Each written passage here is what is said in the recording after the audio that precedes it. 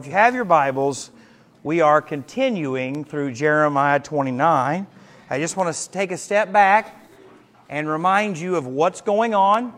The children of Israel, many of them have been taken captive, and this letter is sent by Jeremiah through two messengers, and they present this letter to the captives. And we've been looking at that, about how Jeremiah tells them it's going to be a long captivity to make your houses and get married and just get settled in, because it's not going to be over quickly. And he even goes on and says it's going to be even worse for those who weren't taken into captivity.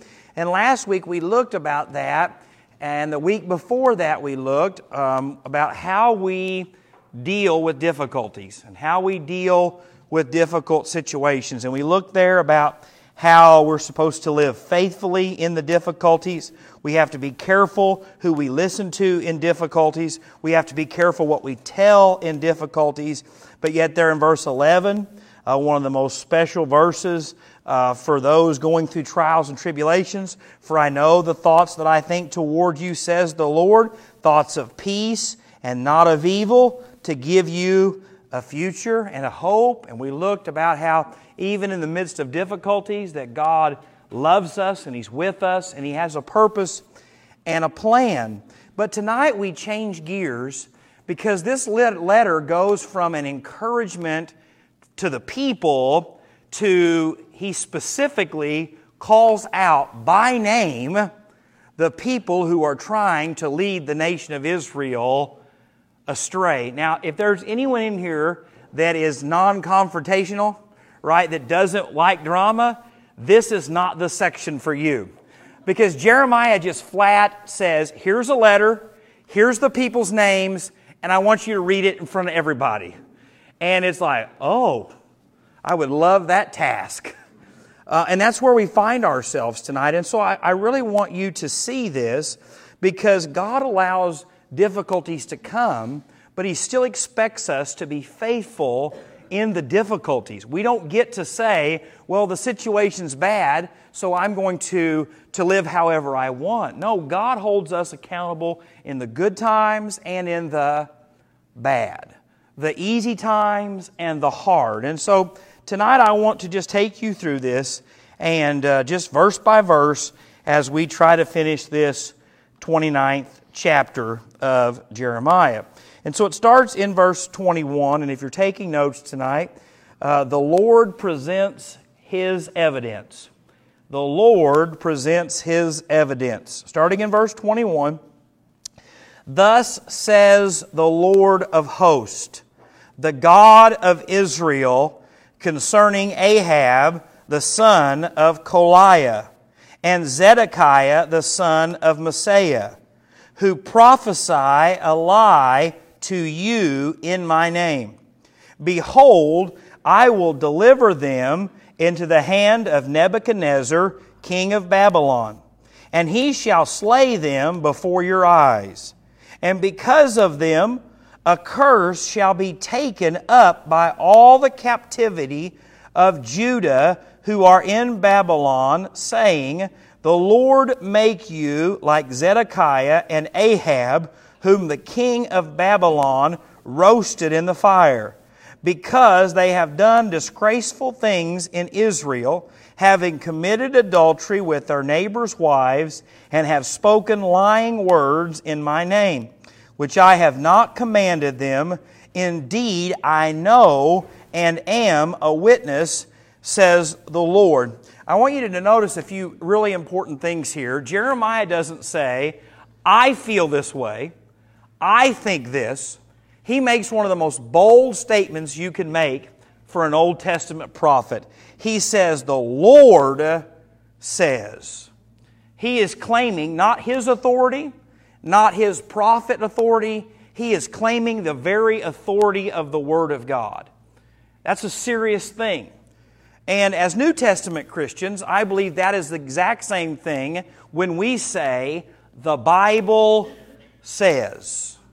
The Bible says. It is speaking for God with that authority that God has. And so I want you to hear this tonight that the Lord presents His evidence against people who claim to speak for God but don't.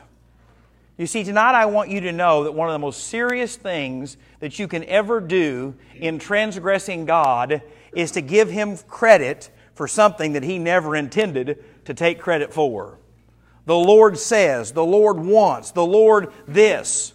You should be very careful using those words. As a pastor, I try to always say, the Bible says. That's why we go verse by verse by verse, because the Bible makes it abundantly clear that as a pastor, my authority stops one place, the Bible. Now, I might have an opinion on politics. I might have an opinion on a lot of things in this whole world. But I have to be very careful that when I share my opinion, that I don't share it in a way that says, this is exactly what God says too. Now, I want my opinion to line up with God and to be in agreement with God. But if the Bible doesn't speak to something, you and I should be very careful attributing what we believe to God. And so tonight, that's what we see here. And he says that I want you to tell them that these two individuals are going to be taken by the king and killed before your eyes. Now, I don't know if you think about this or not, but can you imagine listening to this letter being read? Right? God just gives you hope that there's going to be a long captivity, but God hasn't forgotten you, and it's not near as bad for you as it is for those people that are still in the land of Israel. And then all of a sudden Jeremiah says, and don't miss this, but those people that are claiming to speak for God, they're getting ready to die. And they are going to die publicly. I'm not saying that would be a shocking moment, but I'm guessing there was probably some people going, or maybe looking around, finding out where these guys are. Or, hey, aren't you his first cousin or his brother? But it's the seriousness of when we speak for God, we have to speak for His Word. And it goes on and says, it's going to be so bad that people are going to use that as a curse on other people. What are some things that when someone says tragedy come to your mind? Specifics. Tragedies in American history, what would you say? 9/11. Pearl Harbor. Some others. Civil War. And so they're synonymous with death and destruction. And what God says through Jeremiah is, this is what people are going to reference. This is how bad it's going to be. How public it's going to be. And so tonight I really want you to hear that God has a purpose and a plan. He gives hope and grace in these verses before, but He also says the strictest judgment that will be given, the Bible says, for those who do what? Teach the Word of God. It says there will be double judgment or double blessings. And so as a pastor, every sermon I have to take into serious understanding and consideration that what I am saying to you, God is holding me accountable. And that when I speak, I better speak for Him. Not what I think, what I feel, what I want. And it goes on and it gets even more specific about what's going on. It says in verse 23, because they have done disgraceful things in Israel, have committed adultery with their neighbors' wives, and have spoken lying words in my name, which I have not commanded them. Indeed, I know and am a witness, says the Lord. Now, there are two thoughts here in this verse.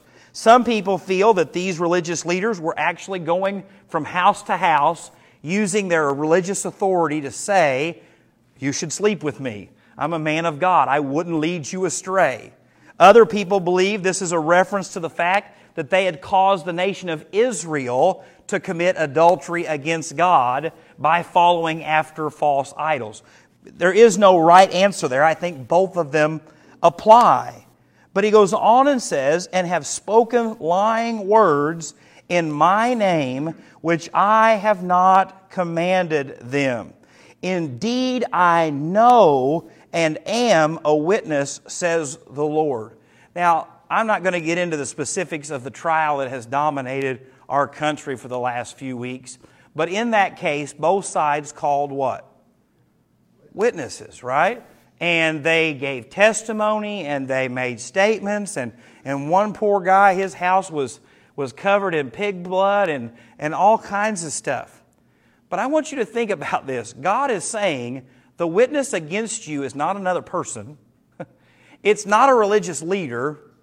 I am the one who is witnessing against you. I mean, that's a slam dunk case. That is saying a God who knows everything, who sees everything, who is all places, is standing there making this statement against them. And so tonight as a Christian, I want to challenge you to be careful what you believe, but to be careful what you tell people you believe and why. Be very careful when you give spiritual advice to people, that you give them what the Bible says. Because if you give people advice from the Bible, it can always be backed up that this is what the Lord says. But when I give you advice based on my feelings or my emotions or what I think is best, friends, those have no weight. My opinion means nothing. And I hate to disappoint you, but neither does yours. God and God alone is the one who matters. And there's two words here, two verses I want to share from you from the Old Testament. In Proverbs 19, verse 5, the Bible says, "A false witness will not go unpunished, and he who speaks lies will not escape." In Deuteronomy 18, verse 20 says, "But the prophet who presumes to speak a word in my name, which I have not commanded him to speak, or who speaks in the name of other gods, that prophet shall..." What do you think the punishment for that is? Die. That is how serious God views those who speak for Him. And you say, "Well, Jake, I'm not a pastor, I'm not a Sunday school teacher, I have no position of teaching authority at all." If you have children, the Bible says that who is to train up a child? You are. You say, "Oh, well, Jake, my kids are raised," and so you got grandkids. You've got a neighbor kid that likes to come over and play in your yard during the summer. And as you talk to him about the things of God, you need to understand the seriousness when you claim to speak for God. I need to claim and understand the seriousness of when I speak for God. And I don't believe there's anything wrong with preaching topically. I've done that from time to time. I think it has a place, it has a purpose. But for most of the time, I believe the best way to preach is to start in a book and go all the way through.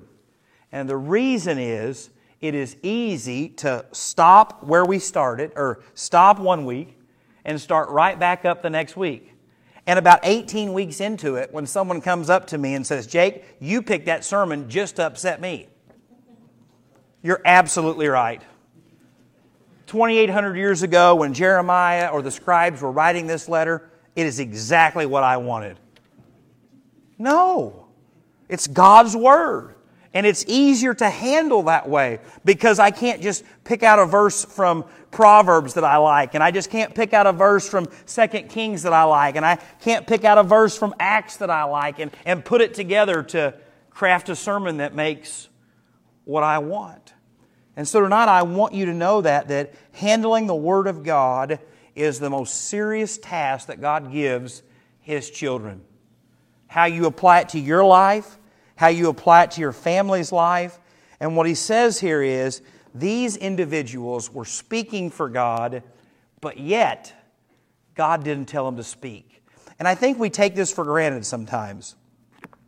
I believe that this book is the Word of God. I believe when it starts in Genesis 1 and finishes up in Revelation, it is all the Word of God. I do not believe there are any mistakes. I believe that when God talks about creation, it happened just the same way that He writes about it. When He talks about the flood, that's exactly what happened in the flood. When He talks about fire coming down from heaven, I believe that's exactly what happened. And as a New Testament Christian, I have the complete picture. But If you are a child of Israel, a member of that, you don't have the complete New Testament. You don't have most of the Old Testament. And so you have to be reminded that in the Old Testament, God would lay a message on a prophet's heart, and he would speak with the same authority that the Bible has today. And so it was a serious, significant thing. That's why different religions that alter the Bible or add books to their Bible, for instance, the Jehovah's Witness and the Mormon faith, when you start to edit the Bible, you're in dangerous territory, because what you have taken is the authority of God's Word and says, it's not enough. I know better. And friends, I don't know better. And you don't know better. This is the authority that we have. And so the Lord presents that evidence. In the King James Version, that's the version I looked up, from what I can find, there are 183 verses about false prophets. 183. And so it's a significant thing. That's why I tell you every week, every Wednesday night, take notes. Go home, study them, read through them. We can disagree and still love each other. Like, for instance, there in verse 23, you can believe it was real adultery, or you can believe it was spiritual adultery, and we can still love Jesus together. We can still love Jesus together. But if I sit here and tell you, well, idolatry is not a sin, you and I probably can't agree. We're probably not going to be able to work together. And so in difficulties, know this: the Lord knows the evidence. And I think that is significant, because that can be very negative, but it can also be very positive. How many times have you seen a criminal that is convicted, but yet years down the road, the evidence does what? Frees them, right? They get some DNA evidence, they get some kind of a new eyewitness, and that person is set free. So don't think that God being a witness is always negative. Because when you're in a situation where no one knows the truth, and you feel like the whole world's against you, God knows. When you feel like everybody's abandoned you and everybody's betrayed you and that there's nothing you can do about it, remember that God has seen the evidence. And so, from a negative standpoint, as a Christian, I have to know that God knows everything. He knows everything about my heart, my life. If you don't even see it, God knows it. And so if you're saying, Jake, I've got everybody fooled tonight, you have everybody except for one. And that's the Lord. And tonight, if everyone thinks negatively about you in this world, there is still one who knows the truth. And so take that as a positive, but also as a warning. Thoughts? I was told this week that it takes 20 seconds for people to process and come up with a question. So I'm trying to wait 20 seconds. I didn't make it. I made it to 11. But absolutely. Absolutely. And that's the truth. That if you didn't know this or not, the New Testament wasn't written in English originally, right? Or the Old Testament. And so there are words and there's studies and a concordance and a lexicon are so important, because it'll show you what the original word was and how many times it's used and where it's used at, and you can reference it back and forth. And you say, well, Jake, I don't have time to read my Bible that way. I'm telling you, you're not really reading it unless you're doing that.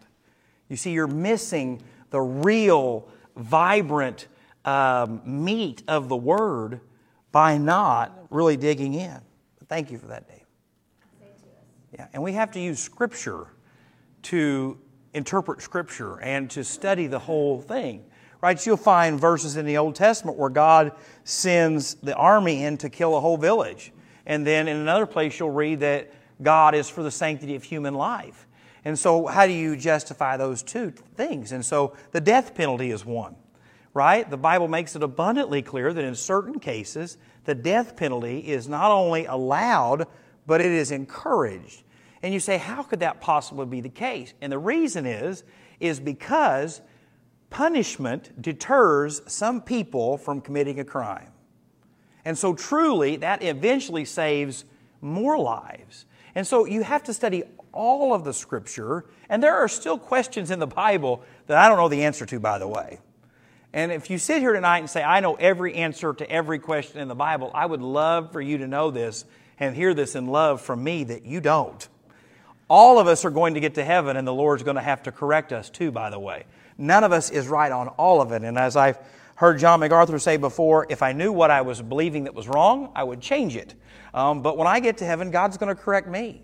Not just for my life, but for the way that I have believed. And so what I pray is that when I get to heaven, and if the Lord was to ask me, which I don't believe He will, I can say, I believe this because the Bible says here, or the Bible says here.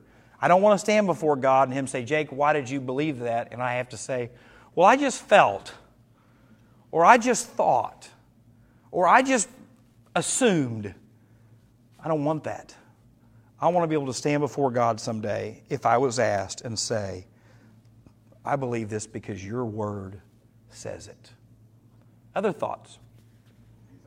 I don't believe we'll be all-knowing like God, but I believe we'll understand better. And so I think there will still be things that will have to be told, just because I think you see that in some of the false religions that you become a little God, right? And so you have most of the power and most of the knowledge of God, and I just don't see that from the New Testament. I don't exactly know how it's going to be, but so I think we won't know everything, but I think we'll understand it more, if that makes any sense. Well, I think there are attributes of God that we would like to have that we're never going to have. We're not going to ever be all-powerful, all-knowing, all places at all time. I think that God is still God in heaven. And so I think we have to be very careful to remember that balance. You know. Absolutely. Absolutely. So the second thing I want to show you tonight from this text is not only does the Lord present His evidence, but the Lord sees the truth regardless of the situation. And so look here in verses 24 through 28. You shall also speak to Shemaiah the Neelamite, saying, Thus speaks the Lord of hosts, the God of Israel, saying, You have sent letters in your name to all the people who are at Jerusalem, to Zephaniah the son of Maaseiah the priest, and to all the priests, saying, The Lord has made you priest instead of Jehoiada the priest, so that there should be officers in the house of the Lord over every man who is demented and considers himself a prophet. And you should put him in prison and in the stocks. Now, therefore, why have you not rebuked Jeremiah of Anathoth, who makes himself a prophet to you? For he has sent to us in Babylon, saying, This captivity is long, build houses and dwell in them, and plant gardens and eat their fruit. So this is a letter, because what had happened is this individual, Shemaiah, had thought it was a good idea that when they got into captivity, Jeremiah wasn't there. And so what he decides to do is, if Jeremiah is not here to tell me all these bad things, guess what we're going to do? We're going to send letters to every house, and we're going to tell them that the Lord really wants me to be in charge. He wants me to be the high priest. Don't worry about Jeremiah. Don't worry about Jehoiada. Don't worry about them. What God really wants is for me to be high priest. And so, friends, we see this same warning in the New Testament, where Paul talks about, no offense, ladies, but the females that go from home to home, stirring up division and trouble. It's the same mindset, that where there's no authority, someone tries to fill that void. And it'd be the same thing as if I sent you a text message and said, well, Gary, I really think you ought to believe me instead of Jeremy. Right? Or I really think, Mark, you ought to believe me over Dave. And start to build a coalition of people that would support my way of thinking, my authority. And what he says here is, that doesn't honor God. It doesn't honor God. And he says here, literally that the letter not only said that they should support him, it literally says, why is Jeremiah not in captivity? And he is saying these false statements. So he says, support me, but he also starts to attack Jeremiah and his message. Jeremiah has told you we're going to be here a long time. Jeremiah told you that we're going to have to build houses and dwell here and plant gardens. And he's saying that's just not true. He says Jeremiah is lying to you. Jeremiah is not telling you the truth. You need to listen and follow me. And so, friends, that doesn't change. If you've ever worked with the public, we can all do it. All of us want people to agree with us. No one wakes up in the morning and thinks, no normal person, I wonder how many people I can make hate me today. Most people don't wake up and think, well, I hope today I can tear our church apart. Or I can tear our marriage apart. Or I can ruin our family. That's not how it goes. And so I want to give you two verses tonight, or two texts. 2 Timothy chapter 4. It's not only the responsibility of the one who is saying that that's guilty, but it's also the ones that are listening who are guilty. Listen to what it says in 2 Timothy 4. For the time will come when they will not endure sound doctrine, but according to their own desires, because they have what? Itching ears. They will heap up for themselves teachers, and they will turn their ears away from the truth and be turned aside to fables. And so I am responsible for what I tell you, but you are also responsible for what you believe. Because if I put what I want to hear in front of what God wants for me, it's my fault. Now, I have ate 2 pieces of dessert today. The ladies can testify of that. But something happened after I had my 2 pieces of dessert to see which one was better, so I could refer it to you. Okay, that's why I did it. I wanted you to know. They get out this bowl of something. And what's it called? It's just the icing glaze. And they begin to pour it over every single one of them desserts. And I'm sitting there thinking, I have been cheated. I have been robbed. I ate dessert without the best part. And so, since I didn't have to start over because I have been robbed. That's how I felt. And that's exactly what I told myself I was going to do. I haven't, thank you by the way. But I might. We're not through tonight yet. But that's a funny example of how we do it. Well, you know what? I've always thought bad of Brad, and so Gary told me something about Brad, so that's exactly what I believe about him. I don't, by the way. See, no. But that's how our mind starts to work. That's what I felt, and that's what you confirmed, and so that's what I believe. And that's not what God wants for us. God wants us to have discernment. God wants us to understand that we all have feelings and emotions and thoughts. And if we're not careful, it's like a snowball going down a hill. Starts out real little, doesn't it? And the more snow that it picks up, it gets bigger and it starts going faster. And so he not only says here that those who are speaking are guilty, but us who are listening are at fault. Listen to what it says in Acts 13, verses 8 through 12. But Elmias, the sorcerer, for so his name is translated, withstood them, seeking to turn the proud council away from the faith. Then Saul, who also is called Paul, filled with the Holy Spirit, looked intently at him and said, O full of all deceit and all fraud, you, son of the devil, you enemy of all righteousness, will not cease perverting the straight ways of the Lord. And now, indeed, the hand of the Lord is upon you, and you shall be blind, not seeing the sun for a time.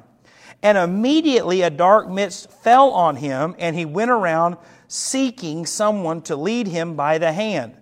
Then the proconsul believed when he saw what had been done, being astonished at the teaching of the Lord. I said that for 2 reasons. Because we see someone who's trying to resist the work of God, But 2, do you know what they were astonished by? They weren't astonished by the fact that this person was made blind. Doesn't say that, does it? Being astonished at the what? Teaching of the Lord. Friends, I know sometimes it feels like when people are against you that you're being nibbled to death by minnows.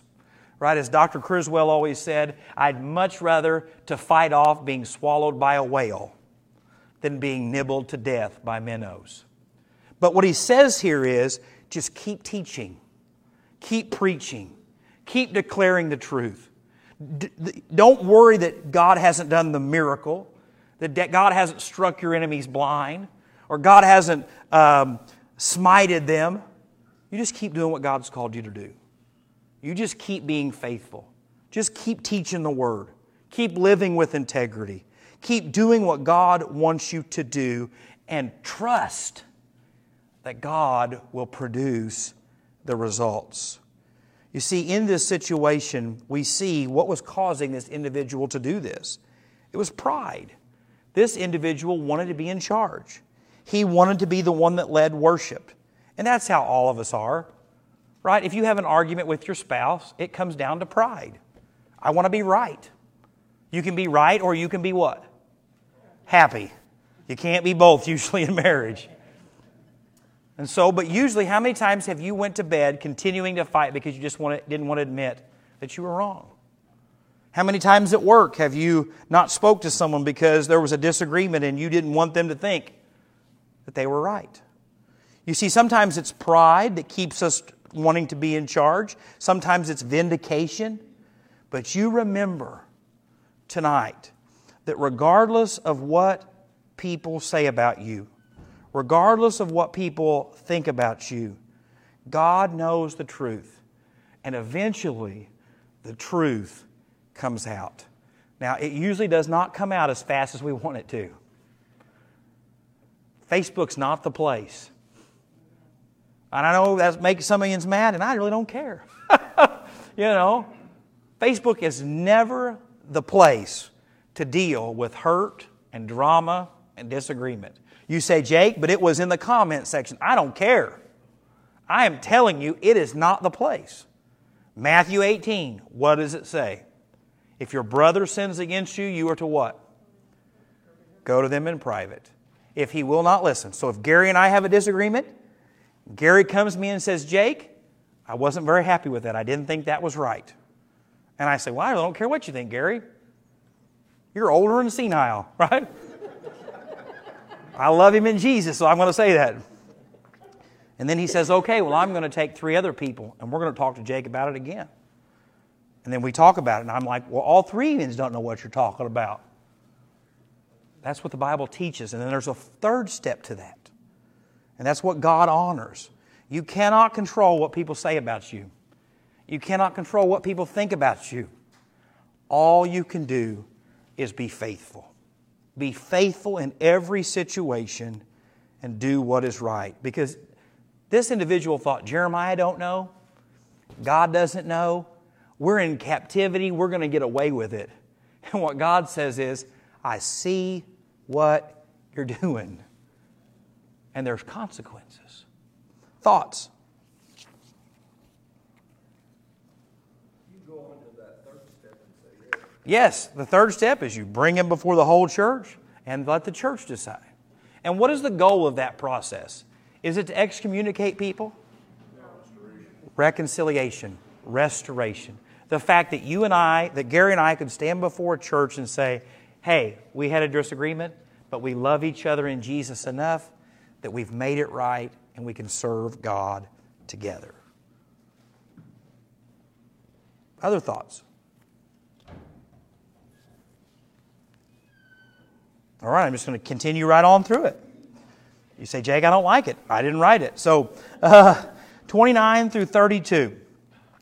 Now Zephaniah the priest read the letter in the hearing of Jeremiah the prophet. Then the word of the Lord came to Jeremiah, saying, send to all those in captivity, saying, thus says the Lord concerning Shemaiah the Nelamite, because Shemaiah has prophesied to you. And I have not sent him, and he has caused you to trust in a lie. Therefore, says the Lord, behold, I will punish Shemaiah the Nehelamite and his family, and he shall not have anyone to dwell among his people, nor shall he see the good that I will do for my people, says the Lord, because he has taught rebellion against the Lord. The third thing that I want you to write down tonight is this. The Lord will not allow His people to be harmed without consequences. The Lord will not allow His people to be harmed without consequences. He tells them that the punishment that is coming to this individual is because he has done what? It's the very last sentence there. Taught rebellion against the Lord. You see, he is being accused of leading the people astray. It would be like if you tried to lead my wife astray. I would be upset. I'm her husband. Two become one. I'm supposed to be her provider, her protector. And so if you start messing with my bride, we're going to have problems. And the people of God, especially we see it in the New Testament, in the book of Ephesians, that the church is the what of Christ? The bride, right? And we read in the book of Revelations how one day we're going to be spotless and all of these wonderful things. But today I want you to know that God will fight for His church. He will fight for His people. He fought for the nation of Israel. And I want to show you this tonight because it's a warning to me as the pastor. It's a warning to you as Sunday school teachers. It's a warning to you as parents. But look what it says there in verse 32. Therefore, thus says the Lord, behold, I will punish this individual and what? And his family. Now, we know what the punishment is. He's not going to get to see the good, and his family's not going to get to see the good that God does when He restores the nation. It goes on and says, He shall not have anyone to dwell among His people. That's what He's saying is your offspring are not going to be able to see the blessings that I'm going to do. It's one of those times in Scriptures where we see that generational sin has consequences. Now, not every sin that you do will cause your children to be destroyed. Okay, let's be clear there. But how many times do we see our children imitate who? Us. If I teach my children to love the church, to love Jesus, to be faithful, is there a day when they might not be? Absolutely. But I've done all that I can what? Do. If I forgive people and teach my children that we love our enemies, we pray for them, I have shown them what to do. Now, might they be the most vindictive people on the planet? Possibly. But yet in this instance, for whatever the reason, God says this judgment is not just going to affect you. It's going to affect your whole family. And my statement to you tonight is the same one that I have been praying for me is, I don't know which sin that's going to be. I don't know which sin that I'm going to bring into my life and my family that's going to do the damage. And so as a believer, as a parent, as a pastor, I have to do everything I can to be godly, to lead the church according to the Scripture. Because why? Sin affecting me is one thing. But I definitely don't want my sin destroying my children. Today I received a thing about a recent book that has come out, and the young lady was on Dr. Phil, and it involved grooming a child and topics, which I don't believe there's any children in here tonight, and child abuse, and it was sickening, and it was heartbreaking, and this young lady is now in her 30s, and the damage that it has done. And it's a reminder that my sin doesn't just affect me and my kids, but it can affect other families, other children. And so as a pastor, I have to remember that. and to be reminded on a regular basis that my life is not just mine. It affects many people. I know we've got lots of teachers in here, but I'll pick on Dave because he's sitting right here. Dave and I spend a lot of time together. Seems like it's always difficult meetings, but I appreciate that from him. But he always tells kids stories. Or when we go out to eat on Fridays, there's always someone that had him in class. And you know what they always say? Mr. Crane, do you remember when? And it's usually good. It's always good, I guess. But it's made a difference in their life. Now, I grew up in school. I remember the easy teachers and the hard teachers. I remember the nice teachers and the not nice teachers. One of my favorite stories in the whole world is which I was in, I think it was, I can't remember which social studies class it was, and we were talking about reading, and Mr. Johnson said, my wife loves to read these books, make 800-page long books, but I always said if it's a good enough book, they'll make it into a movie and I'll watch it. And so I have applied that to my life. If the book is good enough, they'll make a movie of it. And so, they've tried to make a movie of this. It's not went really well, but those are just things that stick with you. I can remember growing up as a kid, going to my grandparents, and the big treat was riding to Dale to get a Mountain Dew and a Butterfinger at Hunt's. And if we were really special, we got to go to Galatia. That was the big treat, going with Grandpa to Galatia. Now, those aren't spiritual things, right? Those are just things that happened in life, but the impact they made. And so, friends, if those things make a spiritual impact on a child, how much more serious do you think it is for the faith? Baby Christians. I say this every time we baptize someone. When I pray that our church would love them and love each other in a way that when they're older, they can say that it has been good to be a part of this church. Because I don't know if you know this or not, most of us have bad church story experiences. Many kids today won't come because of those stories. Now, I think that's not a good excuse, and there's never a good excuse not to come. But I think we have to honor that simple truth that it can have consequences. And so everything we say, everything we do, everything that we try to do should be in a way that we can always point back to this is what the Lord says. And if the Bible doesn't speak specifically to it, we ought to be willing to extend grace and mercy in those situations.